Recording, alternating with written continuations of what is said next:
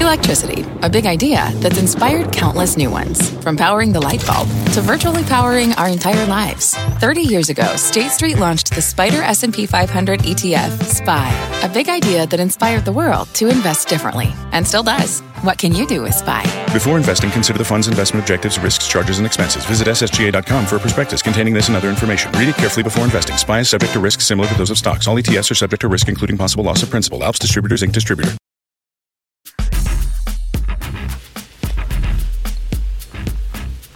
Scott Belsky didn't drop out of college, didn't go straight into being an entrepreneur.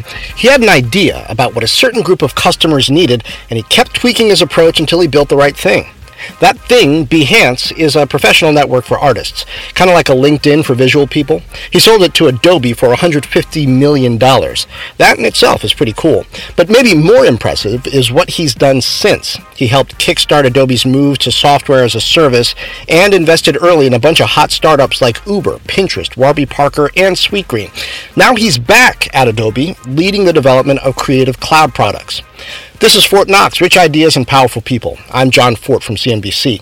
Scott Belsky is the author of The Messy Middle, a book about the challenges between starting something and declaring it a big success. I loved this conversation.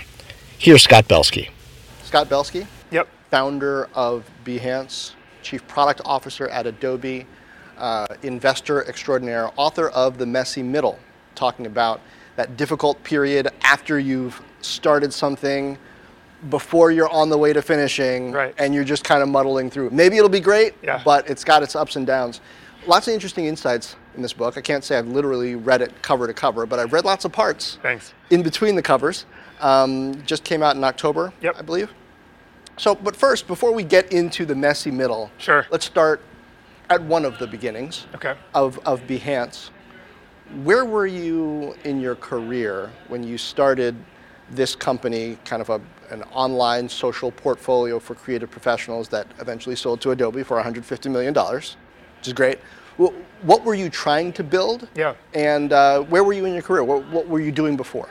Well, it's interesting. I was about 4.5 years into a job on Wall Street, of all places. Although I was at Goldman Sachs, but not doing finance at that point. I was working in a team focused on organizational development and leadership, succession planning, that kind of stuff. And I was actually using some design tools at the time to help us solve some of the challenges within the firm.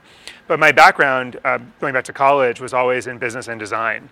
And so I was always sort of wondering, like, do I apply myself on the business side or on the design side? Business and design. Those are normally two things they that usually don't go together. They usually don't mix. But it's but actually, when you think about, business is all about it's about kind of visual storytelling and getting people on board and getting alignment and getting teams to see something. And design, to me, is like the cheat code for that sort of thing. When you can help click people visually, I like to say a prototype is worth 1,000 meetings. If I can just show you what we're trying to accomplish, it's way better than having endless conversations about it. And so I was, at this point at Goldman, where I realized that I would want to go on and do something more on the creative side. And my obsession became how disorganized the creative world is, and how many of my friends, whether they were designers or architects or photographers or people in advertising, felt like their careers were at the mercy of circumstance. They never got the credit for their work that they felt they deserved. Their portfolios were always out of date. I felt like they were tripping over their own shoes. And that was the impetus for Behance, to help organize the creative world. So, it sounds like your initial idea was basically what it ended up becoming. Yes. The vision was always right from the beginning. Of course, I had no idea what it would ultimately look like. So it's kind of like a LinkedIn for creatives. Yep. In a way. Yep. You can put your whole portfolio up there. People can go through it, can do hiring, etc. It took a long time from the launch of this to the sale of it, and of course, it continues to live on within Adobe. What was the hardest part? Well, I think the hardest part certainly was that 5 years of bootstrapping the business, basically. We didn't really raise venture capital until 5 years into the business. It was very much like a hand-to-mouth type of operation. First of all, it was through 2008, which was a difficult time to raise anyways. Also, we were taking a rather non-traditional approach to building this, or pursuing this mission to organize the creative world. We were doing conferences, we had some physical products to help organize creative people, and we had this platform. Where'd you get the money to bootstrap all that time? Yeah, so some of it was money I put in from my savings at Goldman. Okay. Some of it was going to my family and being like, can I have like a small amount to just basically hire my first employee. But then from that, Yeah, basically 3 or 4 months into the business, we were selling notebooks of all things to help creatives get organized, but always Like had this literally, vision. Literally Spiral notebooks. or yeah, Spiral. This Spiral notebook that's still around today, called the Action Pad and the Action Book, that was made for creatives to be more productive, and that was kind of like a physical manifestation of our mission. I mean, was that really part of the vision, or was it kind of a necessary thing to fund the business? Yeah, it was. As I look back, first of all, as an investor with an investor hat on, I'm like, wow, we were just totally, distracting ourselves from what was most important.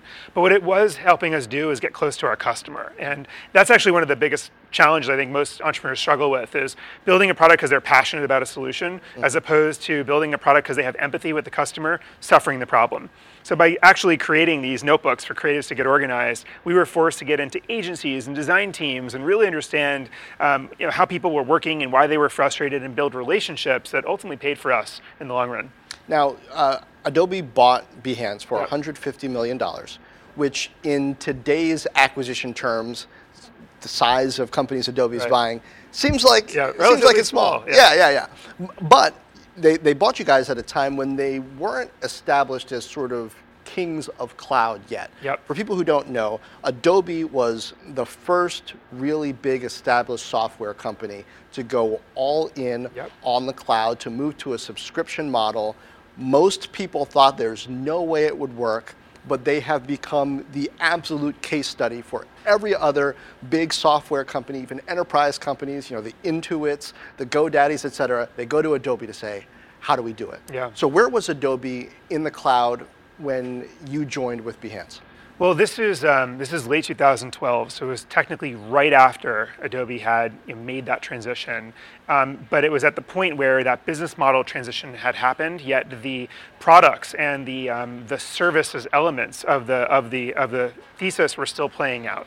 And it was interesting because we had the first kind of creative focused cloud acquisition that Adobe made. Yeah, it was us and Typekit, which was a product that helped people manage their fonts across products. So that was also a cloud service, and it was the perfect timing for both of us, because the company realized, wow, instead of people buying our software, say, every 18 months, and whether they use it or not, we hope they do, but we don't need to know, to the point where we have a relationship with our customer. We have to know if they're using month over month, and what they're struggling with, and whether they're getting the most value, and where we should kind of augment our product efforts. That overnight became like a high priority. And if you think about Behance, at the time we had a little over 1 million creatives around the platform. Now it's 15 million. Wow. And we know kind of what they're working on and what they're posting their portfolios, and we have a sustained relationship with customers, which is of course something you have to have when you're in the subscription business. So you've grown 15x with Adobe in the past 6 years? Yeah. Wow. First of all, but I guess in a way they've got kind of the built-in base of people, Totally. But they didn't have that direct relationship with the audience the way you did. In those talks, when you were talking to Adobe about whether there was a fit, what was it that they were most interested in? Well, it's interesting because we had previous conversations with Adobe before the acquisition, and we felt like we were viewed as a marketing channel, just another way to reach creatives. Yet, when we did the acquisition, that tone really changed. Now it really was about, how do we make sure we have a relationship with our customer? How do we get a sense of the tools that they're using to publish their work, which you creatives want to show on the platform, because that's how they kind of get credibility in their career, and then know how to merchandise to creatives, like which tools they might want to try. Also, creativity is it's sort of an apprenticeship discipline. You learn by watching other people. And it's interesting, one of the most recent innovations in Behance that has really served the rest of Creative Cloud is live streaming. So now we have customers coming in and watching, on average, when a customer starts watching a live stream of something we create, it's over 80 minutes of watch time. Wow. And if you think about that, it's sort of like Twitch for gaming and other sorts of phenomenon like that, but this is how people learn. And that became a real priority, and that's panned out very successfully. In the book, The Messy Middle, you talk about how an entrepreneur is not at his or her most self-aware when things are really great, or when things are really terrible. Right. When were things really terrible at Behance and you were your least self-aware? Sure. Well, I think there were periods of time. One of the hardest things, for me at least as an entrepreneur, was I liked the idea of trying many things and then seeing what worked. And one of the problems we had is that a number of these things ended up working. We had a task management tool for creatives. We had this notebook line I described to you, which bootstrapped us. We had a conference, and then of course we had this behemoth network we were building. And I couldn't face the idea of killing one of them, because each one of them kind of added up to what we needed to make the business work, and we had some pride, and we had loyal customers and all of them. And it was one of those moments where I learned that I was strangling the potential of the team by siphoning off our efforts across the board, and I needed to make some difficult decisions. I think when I found being in meetings, talking about two completely different products as a very tiny team, almost like we were bifurcating our focus, yet we didn't have the scale that entitled us to do that yet. And I also think there was that question of how are we going to make a dent on this world? Is it going to be through another project management tool? I mean, we like ours, but is that going to really move the ball forward? Or is it going to be something transformative like attribution in the creative world? And I think when it came to that and facing the truth that there was really a clear answer there and everything else was noise, then the question became, all right, Scott, are you going to make this decision, or are you going to keep pushing it off? And were you most concerned about disappointing members of the team and customers who had grown attached to whatever it was that sort of lost the the sweepstakes? Yeah, I think it was. It was the idea that, well, it was a few things. Taking away our optionality in one area. I always was trying to, it's interesting, everyone portrays entrepreneurs as really, taking on risk. And I actually think entrepreneurs oftentimes try to manage risk, and that's a good thing.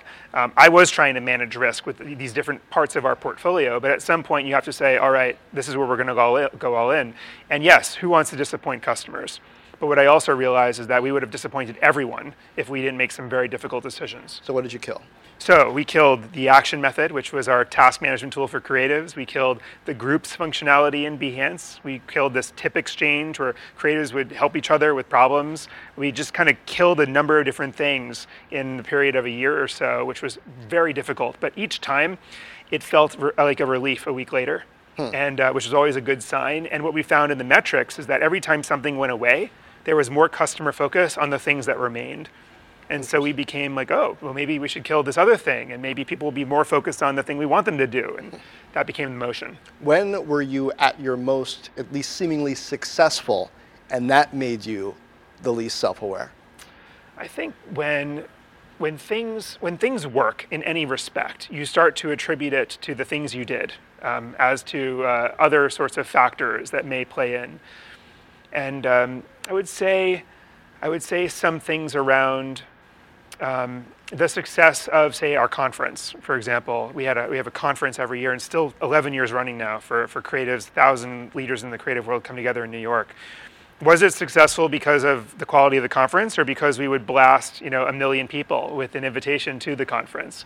And should that mean that we should do more conferences and really become confident in this other side of our business, or we should just say, hey, we've got a good thing going, but maybe this is something we don't scale? And at first you thought more conferences? Yeah, at first we thought, wow, we're good at this, and this should be its own thing, and maybe we could be like another TED and whatever else. And then it's kind of like, wait a second, let's go back to our knitting here. Like, what are we really trying to do?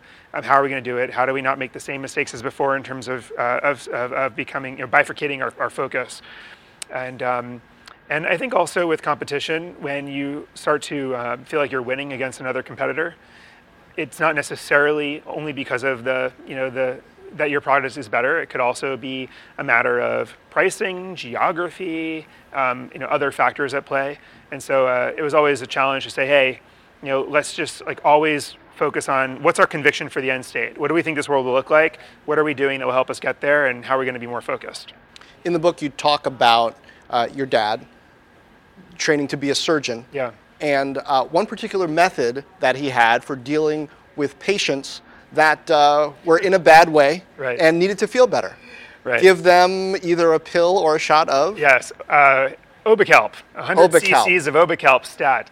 This is when he was working in one of these emergency rooms in New York City, dealing with all kinds of crazy stuff coming in, and his observation was that you had to kind of give people the belief in themselves that they're going to be okay. And Obicalp, which is of course placebo spelled backwards, was oftentimes the remedy, for people. And And for me, that translates into suspending your own disbelief in yourself at times, and recognizing that that is sometimes what is essential for you to do something well, or to manage a period of volatility. And that's right out of the endure section in the book. It's really all about the fact that we have to kind of accept periods of ambiguity and uncertainty and find ways to work our way through.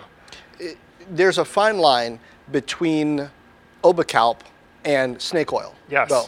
You look at some of the recent things that have come out of Silicon Valley, Theranos, for example. Yeah. There are some things that you can't deal with on a placebo level. You have to believe. You either have it or you don't. How do you tell as an investor the difference between an entrepreneur who's got a healthy stash of placebo and is able to power through difficult situations, and somebody who's maybe just diluted and might not be as straightforward as they need to be with customers and investors? It's a great question, because I think every investor tries to work their way through this. I mean, typically investors meet an entrepreneur a few times, and they're told a very polished story with beautiful graphics. And of course, an investor puts, or an entrepreneur puts his or her best foot forward in telling their story. And I mean, what I always look for is the right pragmatism in the right areas. If you admire something that is commonplace, does the entrepreneur go for the bait and say, oh yeah, this is special and we're really good at this? Or does the entrepreneur correct you and say, I mean, that's commonly available data or whatever else, but let me talk to you about what we do with it that's interesting. It's really important that we can't celebrate fake wins at the expense of hard truths as managers of startup teams as well. Anyone can try to get some press for something that doesn't necessarily correlate with how things are going internally. But if you celebrate that to your team and send them a message of, well, since they're saying we're doing well, as opposed to saying, hey, let's get back to work. Everyone knows that we've got some bigger problems to solve than are readily available or visible to everyone else. I think that's it's important. It's important for the team. Yes, you should celebrate progress and celebrate wins along the way, but you can't make up a story that condones the wrong behaviors, because ultimately, at the end of the day, it's about the right outcome. Speaking of insight into entrepreneurs, you joined Benchmark as a general partner. That firm is very well known for not just the calls it has made on some big successful companies, Uber, Stitch Fix. Just off the top of my head, thinking Stitch Fix was on Fort Knox on its IPO day. But also the kind of quality of advice that it's been able to give to some entrepreneurs. And I think when you came on board, Bill Gurley mentioned just the number of calls as an individual investor that you had made that worked out pretty well. Early in Uber, early in Pinterest, you name a number of companies that you've worked with in the book. How did that work as an entrepreneur? How'd you get that deal flow? Yeah, well, and by the way, I also learned that I didn't want to be a full-time investor for the rest of my life through this experience. But think the world of the firm and learned a lot working with them for a period of time. And I think as an individual investor, I've always had an affinity towards product leaders as founders, people that are thinking about the kind of psychology of the customer and what is the superpower we're trying to give them. I mean, Uber was everyone's personal driver. I remember one of the early questions in Uber's evolution was, is the brand something that seems accessible to everyone, or is the brand something that's aspirational, giving you something you wouldn't normally have, like a personal driver? At first, it was more aspirational. It was, and that was the decision around the brand and the product experience and everything else, and it could have gone either way, right? With different arguments for both. But I get fascinated by those problems and that stage of a business, and as someone who has been in the product design world for over a decade now, I get the opportunity to meet a lot of these founders that really value design in the early stages. And then when I get to advise them and they're going through a seed round like Pinterest did, getting to invest is an honor, and it becomes a journey in itself.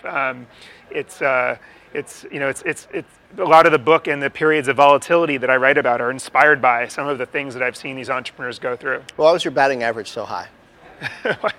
I mean, I've had a lot of misses as well. Sure, you have to. Yeah, no, I think. Listen, I'm sure there is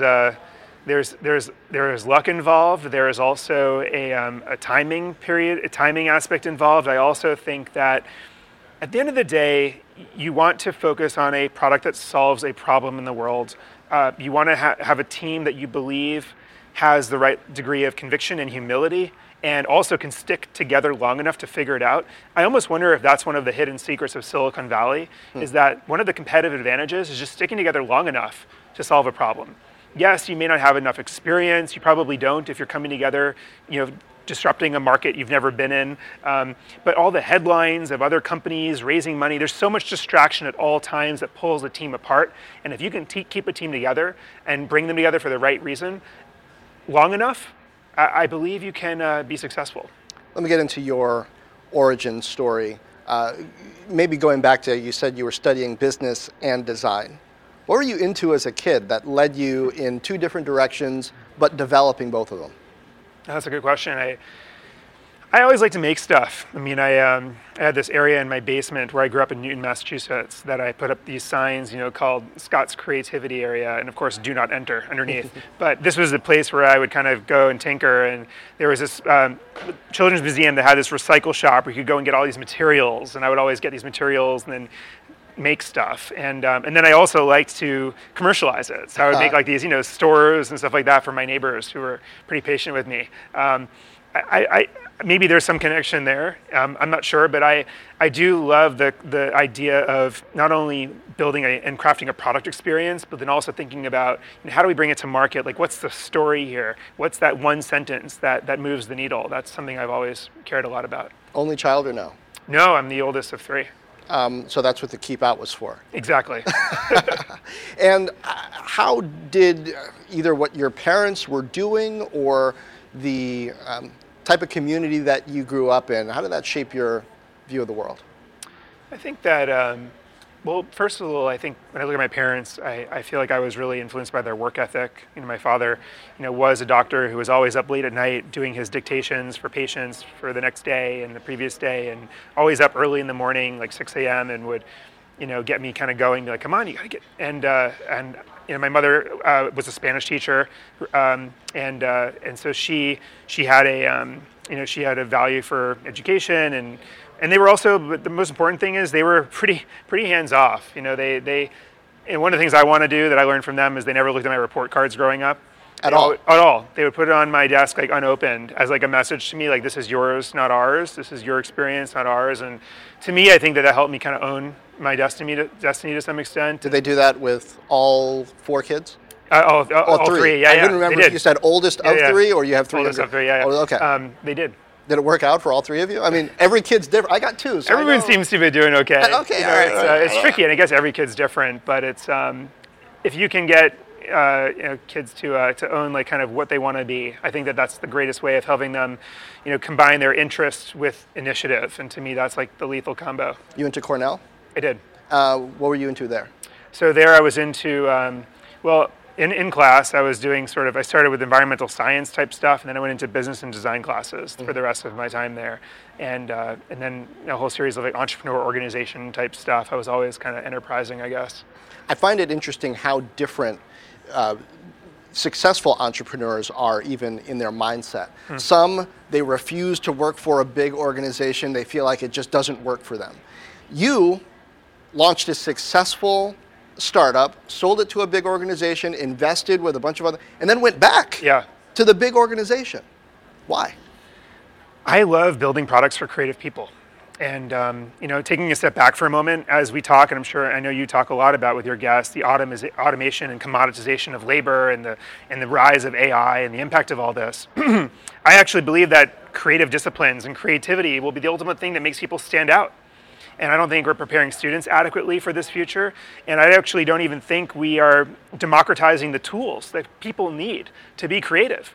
The productivity tools that we've known and loved and used for decades aren't sufficient. And so the idea of Adobe's mission on the Creative Cloud side is creativity for all. Taking a product like Photoshop, which is pretty complicated for most people, and making it accessible and powerful enough for pros, but easy enough for anyone, is a really exciting challenge for me, both from a business opportunity perspective, market expansion for Creative Cloud, but I just think it's really fun and cool. And I feel like, frankly, Creative Cloud, while people see it as a very mature business, in some areas, it's still in the early innings. There's a lot of low-hanging fruit. So that's what brought me back. And I had kept in touch with Shantanu, our CEO, after leaving, and realized that I still had some product in me. And how did that coming back conversation go? Who'd you talk to? Well, Sean and I kept in touch, and with the opportunity to create this chief product officer role, I was really enticed by this notion of bringing design, engineering, and product together. You know, that's one of the organizational changes we made when I joined the company on the Creative Cloud side. And I also think that just having... How does that work, by the way? So, who exactly reports to you? How much of it is dotted line?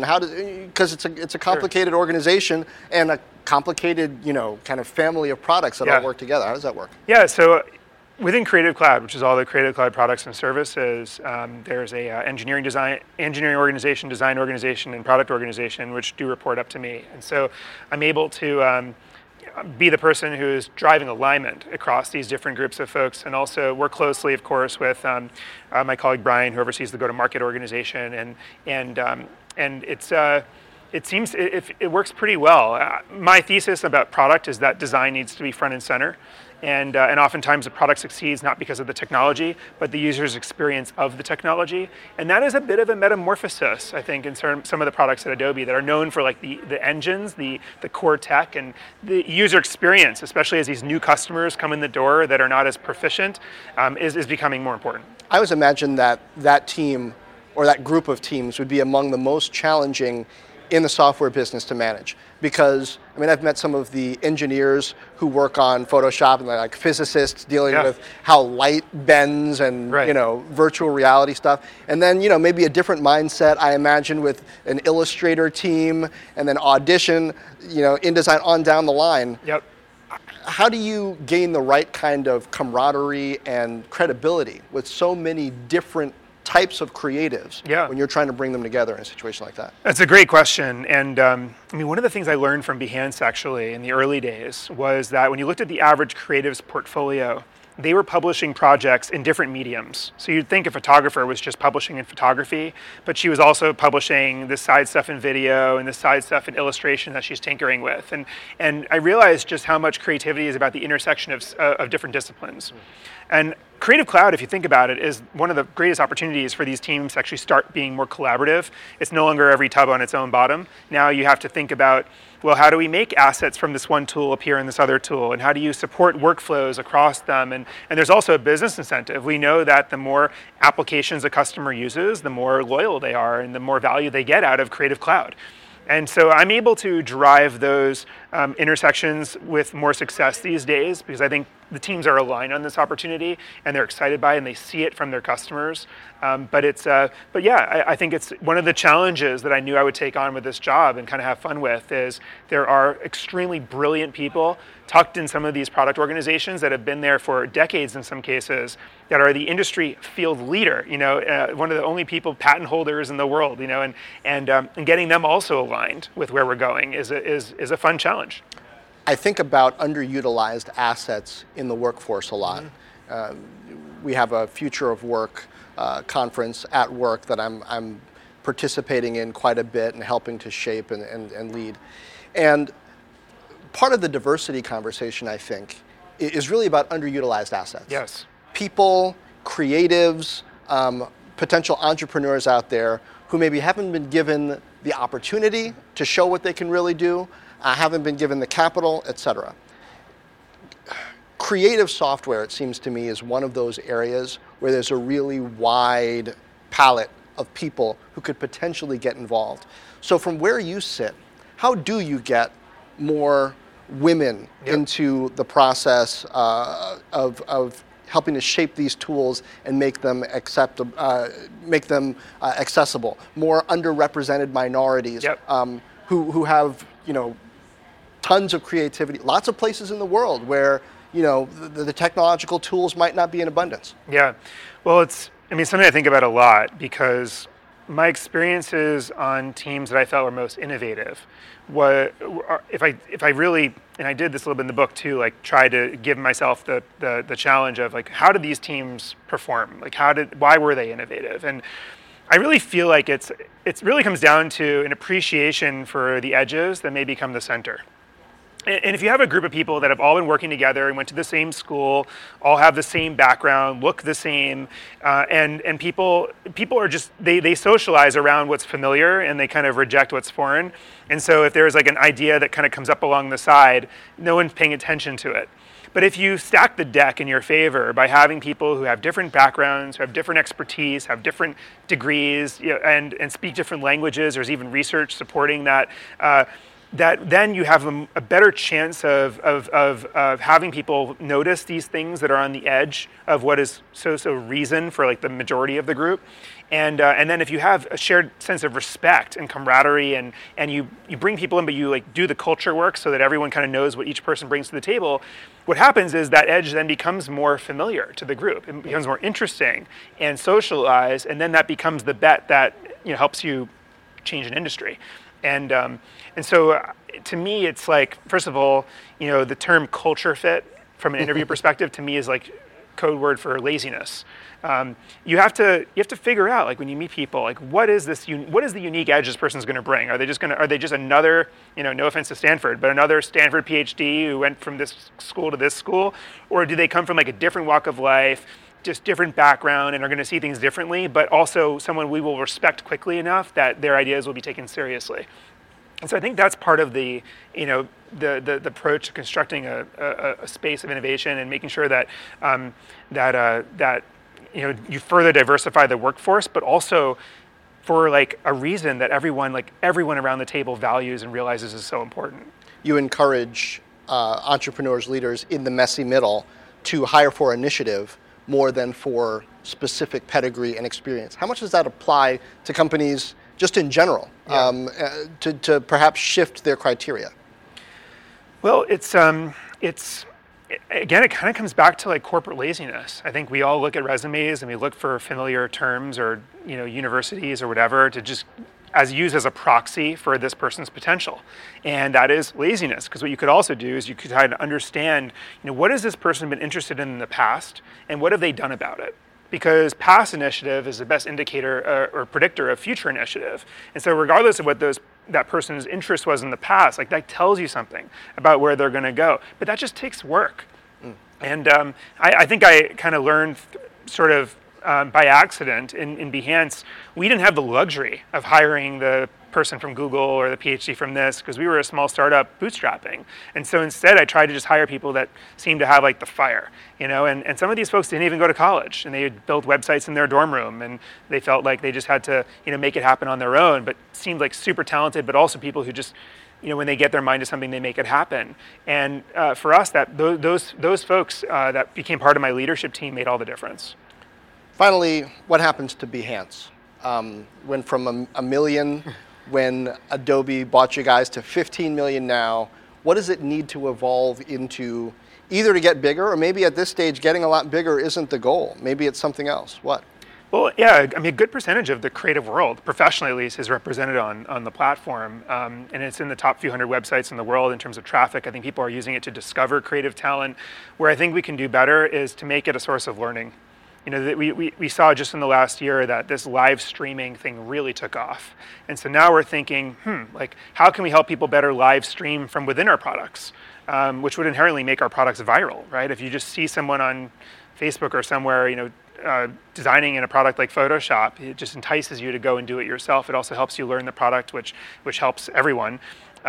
And I think, and also, how do we better kind of broadcast and help people mine this network for what they're looking for? Adobe has an effort called Sensei, which is our artificial intelligence initiative, and we did an experiment this past year where we used a lot of the AI of people on the network and what projects interested them based on what they appreciated, which is our form of like, to optimize the recommendations for people on Behance about what they might want to see. And we found just like a huge increase in engagement based on AI for discovering creative projects that might inspire you. And so things like that just boost engagement in the platform, make the Behance experience more accessible to all Creative Cloud members, and help educate people.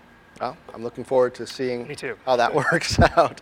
Scott Belsky, founder of Behance, Chief Product Officer at Adobe, investor extraordinaire. Thanks for sitting down with me. Thanks for having me. And now, a conversation about the future of journalism with two of the very best minds on the topic.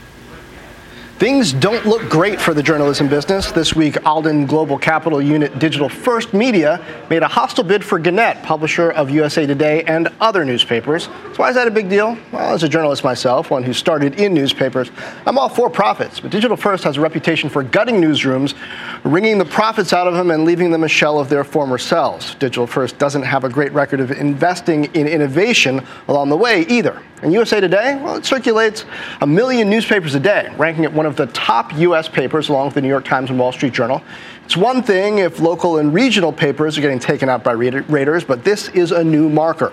Tech has changed the news business, and it still is.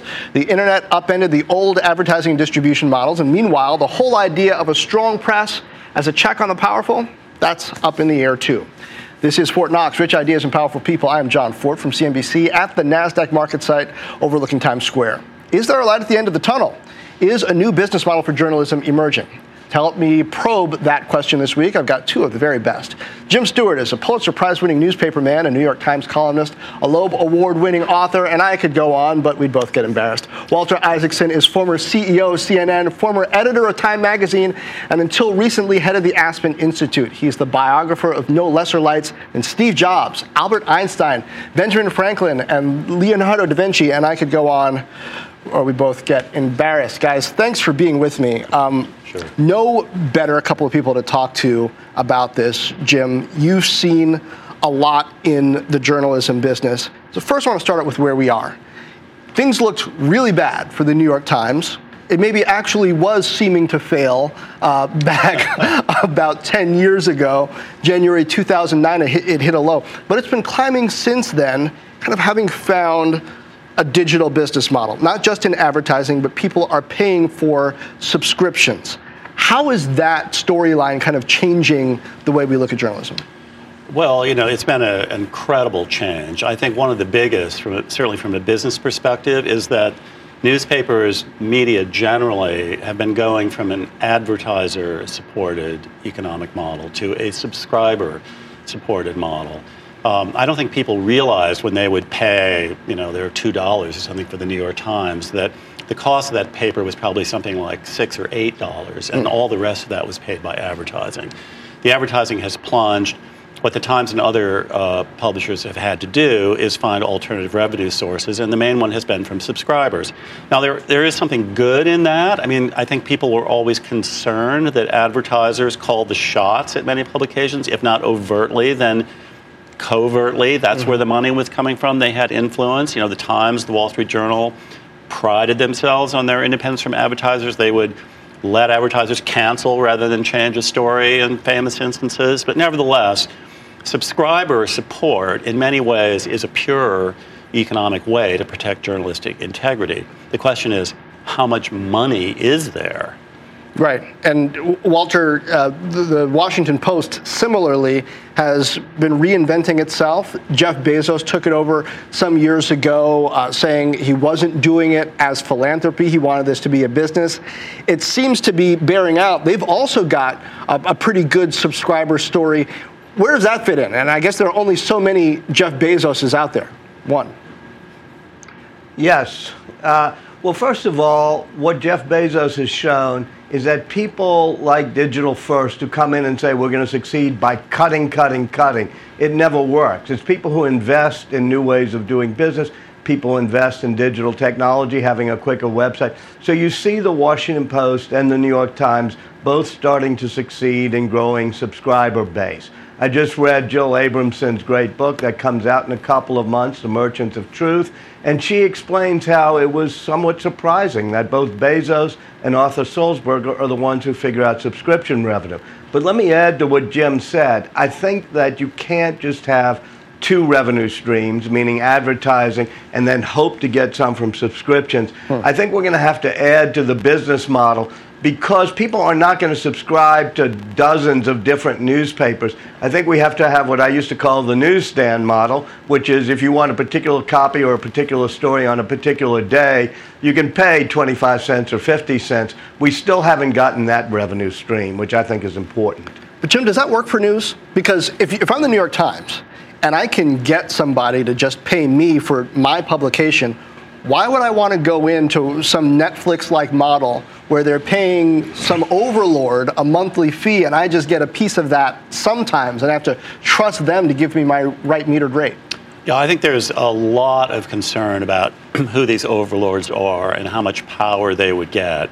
Particularly when you look at something like a Netflix or a Facebook, who already have enormous power. I know at most independent media organizations, there's been tremendous reluctance to move in that direction, and I think that's true. At the same time, now it's such a different world. I write a column for the New York Times. We get data if we want to see it about who's reading it, where they've come from. And to my amazement, something like only maybe 25% to a third of the readers of my column actually come through the New York Times website. It's a third at most? Well, sometimes at most, yeah. And that means like 65, 70% of the readers are getting it through some other source, like somebody, recommends it, or somebody on Facebook spreads it around, or Facebook itself will sometimes, pick out certain stories. Other, they put things together, will cite it. The Drudge Report will put it up. And then you get a big surge of traffic that coming in is kind of sideways. But the New York Times is still getting those impressions and can monetize that with their advertisers.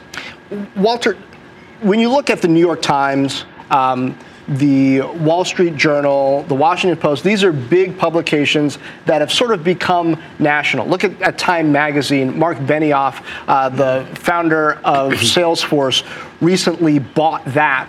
But there arguably aren't enough buyers for every local newspaper that is holding local and state government accountable, covering school board meetings, et cetera, et cetera.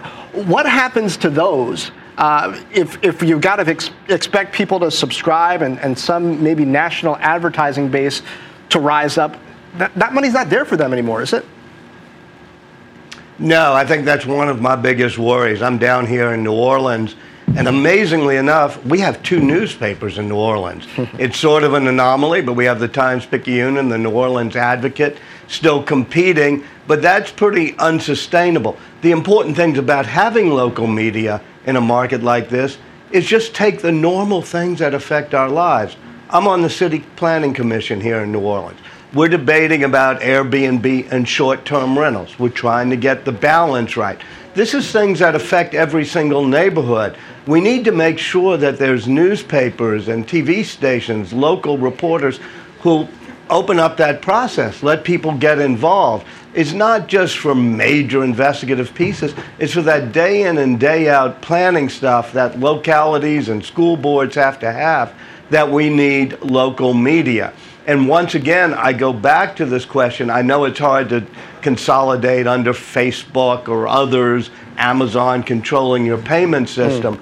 But if we could just have a way where people could have direct payments for a story like Jim said, they come in sideways through an aggregator, they say Jim's column, maybe they should somehow or another be able to pay a dime for it, even if it's just a digital wallet or a digital cryptocurrency that's part of your browser. Right. It says whenever I go to a site, they get a tiny bit of money, just like every time a song gets played on the radio. The artist gets a little bit of money.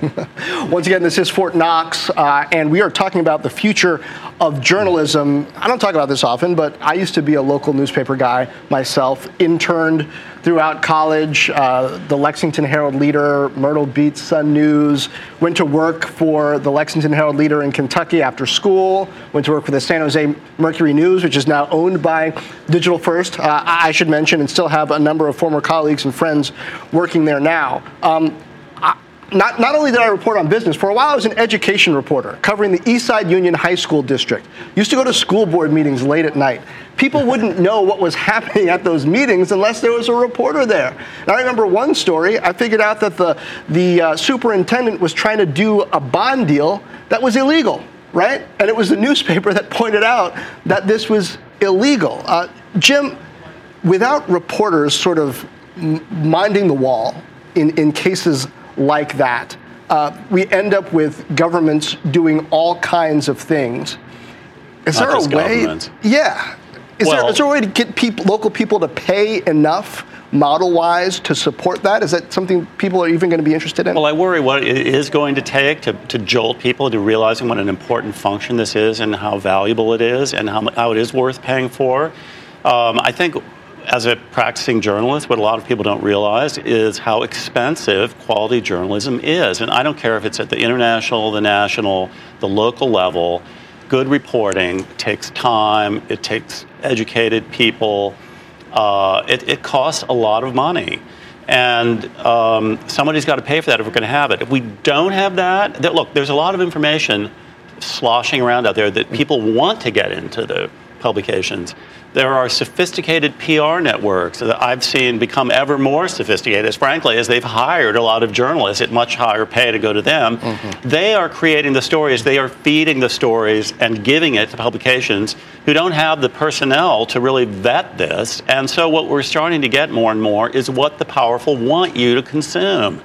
This is a very worrisome trend to me, and one that I think good journalism stands in the way of that at every level of government, business, and society. How much hope, Jim, should we take? Can I interject something? Go ahead, Walter. Can I interject? Just something on what you just said, because that's real important, John. You grew up working for newspapers. You got trained. I grew up here in New Orleans. I was just like a 20-year-old, and I got trained in how to report a story, how to go out late at night and be at the school board meeting and get the facts and the spelling right. And this was the training ground, the apprentice program. This is why, John, you're a good journalist. And, you know, Jim Stewart, myself, we were both acolytes of Norman Pearlstein, now the editor of the LA Times. We got trained, whether it was at Time Incorporated, the Wall Street Journal, the Lexington paper. That's another thing that's getting decimated now. People are not being trained in how to be real journalists. Yeah. Jim, I wonder. I look at something like The Athletic, which is this startup in journalism, specifically sports journalism, that's gone out and hired a lot of the best local sports journalists around the country with this subscription model, saying, hey, people, you want to know what's going on with your team? Subscribe to The Athletic. We've got great in-depth coverage. It appears to be working. Can that work for many of the important things that we used to find in a newspaper, or just some of them? Like, is it possible to have the academic, like a version of The Athletic that reports on education and covers school boards around the country? Not as sexy as sports. You think people will pay for it? It's possible. I mean, I have heard a lot of talk about the fact that the general interest publication, as we used to call them, Time Magazine, the Times, is an endangered species because there are specialized now publications that can just devote themselves for like sports or say the arts or politics in a way that will attract people who are interested in that and will go deeper than any general interest publication ever could do. And there may be markets for that. So much to my surprise, though, I haven't seen a whole lot of this. And there were a lot of these startup digital things that created a lot of excitement in the beginning, you know, BuzzFeed, Vice, Business Insider, all this kind of thing. And you know, they're still doing good work, but I don't see them taking over from, you know, the Washington Post, the Wall Street Journal, the New York Times. Traditional media, right? I think very quickly they start to get kind of gray, and the question is, do they really have that much growth? Are they that much different, or are they going to start doing cuts too? Well, and I think partly it's because what people want, and I hope it's what they want, is they want real reporting. They don't want just, an agglomeration of what other people have said or commentary spins on it. They want the original. They want the old-fashioned, going to the school board, shoe leather. By the way, I got my start at the Quincy Herald Whig. That's spelled W-H-I-G, which shows you how far back that went. And I covered tornadoes in Northeast Missouri. So they want real reporting. And I think that's where I'm starting to see that some of the old, given up practically for dead, traditional media starting to do pretty well because they do deliver that. And I think as the dust is settling, people are willing to pay for it and they're recognizing the value of that original content. And this is what reporters do, right, Walter? We talk about our earliest assignments and just how gritty they were and obscure the names of the publications were. It's our way of kind of notching things off, right? I think talking about the Picayune and doing hurricanes is almost as good as talking about the Whig and doing tornadoes. So, Walter, give us some history. I mean, I know you wrote the biography, literally wrote the book on Ben Franklin, so you can give some insight. We haven't always had these strong journalistic institutions that had a ways to fall or that even professed any level of objectivity. How old is the model that we are maybe losing, at least at the local level, and how quickly do these things turn over? Is there any sense, one generation, two, on how long it might take to find another model and when something like this has happened before? This is a very good question because we shouldn't get all nostalgic about the great golden age of journalism. Throughout most of American history, you had lots of competing newspapers. Ben Franklin, as a young runaway from his brother's newspaper in Boston, arrives in Philadelphia, which has 10 newspapers, and he starts an 11th newspaper. They tend to be rather partisan. Some were on the side of the proprietors or the Anglicans or the Crowns or the working class. That was a raucous form of journalism. It was only after World War II that the advent of broadcast networks, which you couldn't just be a Ben Franklin and start a broadcast network, there were only 3 or 4 of them that could run, monopolization of newspapers, because newspapers consolidated as department stores decided they didn't want to advertise in 11 different newspapers. All that sort of created a broad mass media that tried to reach a large audience. Whether you were the local newspaper, you tried to appeal to everybody. Whether you were the CBS Evening News, you said that's the way it is, to a broad-based appeal. Now there's something good about the fact that that model has gone away and that you have hundreds of voices in the blogosphere and on talk radio and on cable TV. That opens up the discussion. The problem is we've yet to find the new business model that will support journalism in that. And so I Ben think the Franklin, problem with these vultures...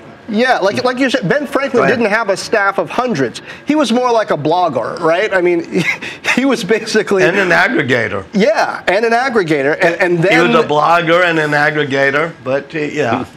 As things matured, there was this wave of consolidation, and I guess the rise of strong local, regional, and especially national retail put kind of an economic floor and advertising base on that. It was mostly subscription during his time, right?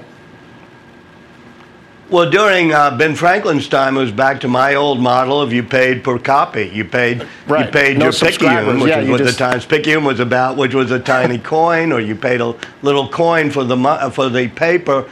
Then there was a subscription model. You're right. When you got into the 1940s and 50s, it was much more subscription-based, but the bulk of the revenue came from display advertising. The Macy's and the Saks, and here in New Orleans, the Maison Blanche and the Gauchos, they'd take out the big ads, and they would want newspapers that weren't highly partisan. They would want newspapers that people trusted, and so that led to sort of a quality, but also a bit of a blandness in journalism. And Jim, that brings us back to data, right? The reason why those advertisers wanted that audience is because I assume they thought it would be broad. There was trust involved. They believed it would be consistent, and that if they put their ad next to that copy, people would believe in it. As we're going through all of this controversy over data in social media platforms like Facebook, Google, etc., are there echoes of that bygone era that we might be going through as that settles out? Maybe a new revenue model emerges? Well, there is an advertising revolution that's gone on that's remarkable in my lifetime, and that is that the old model where you would have a general interest newspaper or a broadcast network, you'd put an ad in there and wonder like who read it and what effect it had. I mean, there was never any scientific way to measure that exactly. Now the technology exists that if you're reading online and you're reading about a certain subject in a certain publication, the advertisers, they can, and I'm sure you've experienced it, you have recently looked at like a new washing machine or something, and suddenly you're reading something and you start getting these ads for washing machines. Retargeting, that's right. I mean, this is incredibly efficient and effective advertising. And to my mind, at least in theory, that is so much more valuable to an advertiser in terms of the impact it can have on consumer behavior that it should lead to their willingness to pay a higher rate. Now, the question is, who's competing for that money, and to what extent is the competition holding down the price of that? In that sense, this has been an amazing boon for advertisers. I mean, Google, who can like place ads to the word you're searching for, that's an amazingly efficient and effective way of displaying advertising. And Google is making tons of money on that. I think traditional media hasn't refined it to that degree and hasn't gotten there, but I'm kind of mildly optimistic that at some point it's going to be so efficient and effective that they will be able to charge a premium for that. This is Fort Knox. We are talking future of journalism.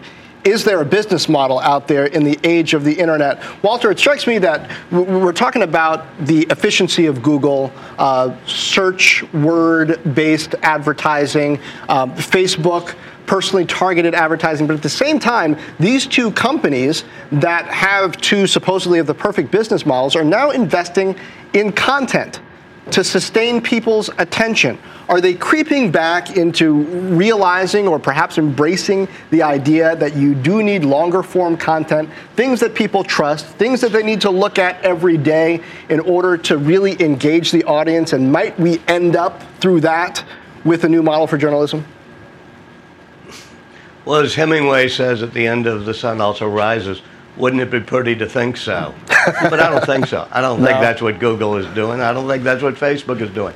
I think the real problem is that 80% of the advertising dollars we've talked about goes to places like Google and Facebook, which aggregate all of your data, know that you care about washing machines or you haven't changed your tires on your car or whatever. And so I think the other type of business model we have to break is that the producers of the content, the people at the Times-Picayune or the New Orleans Advocate who send people to the school board to cover the meetings, they're the ones who have to get some of that revenue. And one model that I don't think could happen, but I hope could, is that all the purveyors of content could go to the aggregators, go to the Googles, go to the Facebooks, and say, if you want to serve up the content we've reported, you got to give us a cut of the revenue. Why won't it happen, Walter? Is it just because they're natural competitors and never get together and agree on anything? Well, I think one reason is that Facebook and Google have almost monopolies in their particular area. But the thousands of journalistic organizations are very fractured. And weirdly enough, our antitrust law keeps newspapers and journalistic outlets from consorting together and trying to make a deal with an Apple or a Facebook and a Google. But the antitrust laws don't push back when a Google buys, certain things so that in Google Maps they'll have their own restaurant reviews and you don't need to go to the local newspaper to get restaurant reviews. Jim, we haven't talked a lot about TV. That's in part, and here's part of my bias as a former newspaper man, coming out largely, not in every case, when it comes to general interest, newspapers, magazines do a lot more reporting than TV does. TV, CNBC excluded, we do our own interviews and dig it. A lot of times they're repeating just what other publications have said. So as we look at the future and the combining of different media and how this is going to shake out, any sense of how much progress we've had since 1998, 20 years or so ago, when this really started to hit the fan?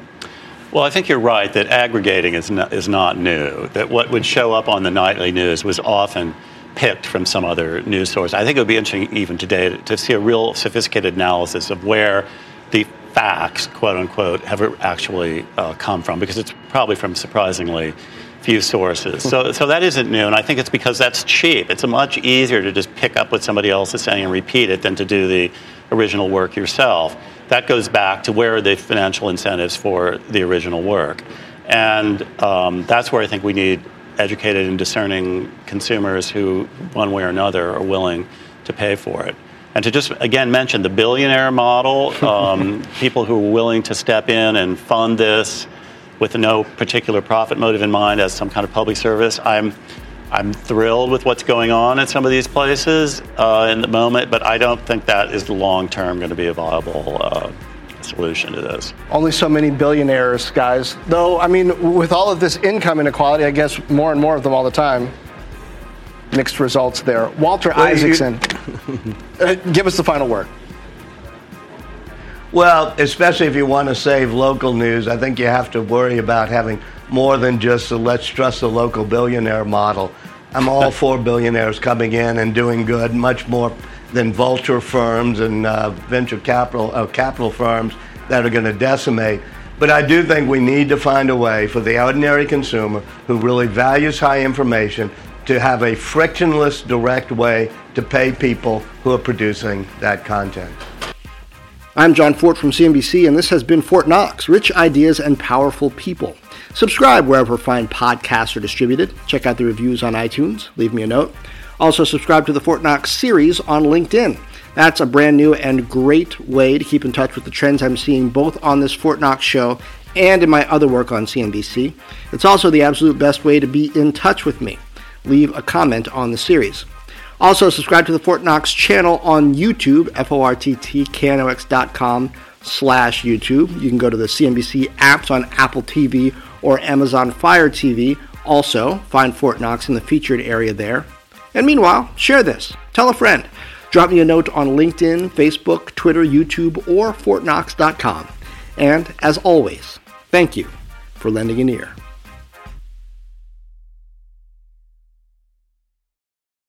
This podcast is supported by FedEx. Dear small and medium businesses, no one wants happy customers more than you do. That's why FedEx offers you picture proof of delivery, packageless and paperless returns, as well as weekend home delivery to 98% of the U.S. on Saturday and 50% on Sunday. See the FedEx service guide for delivery information. FedEx Ground service is also faster to more locations than UPS Ground. See what FedEx can do for your business. Absolutely, positively FedEx.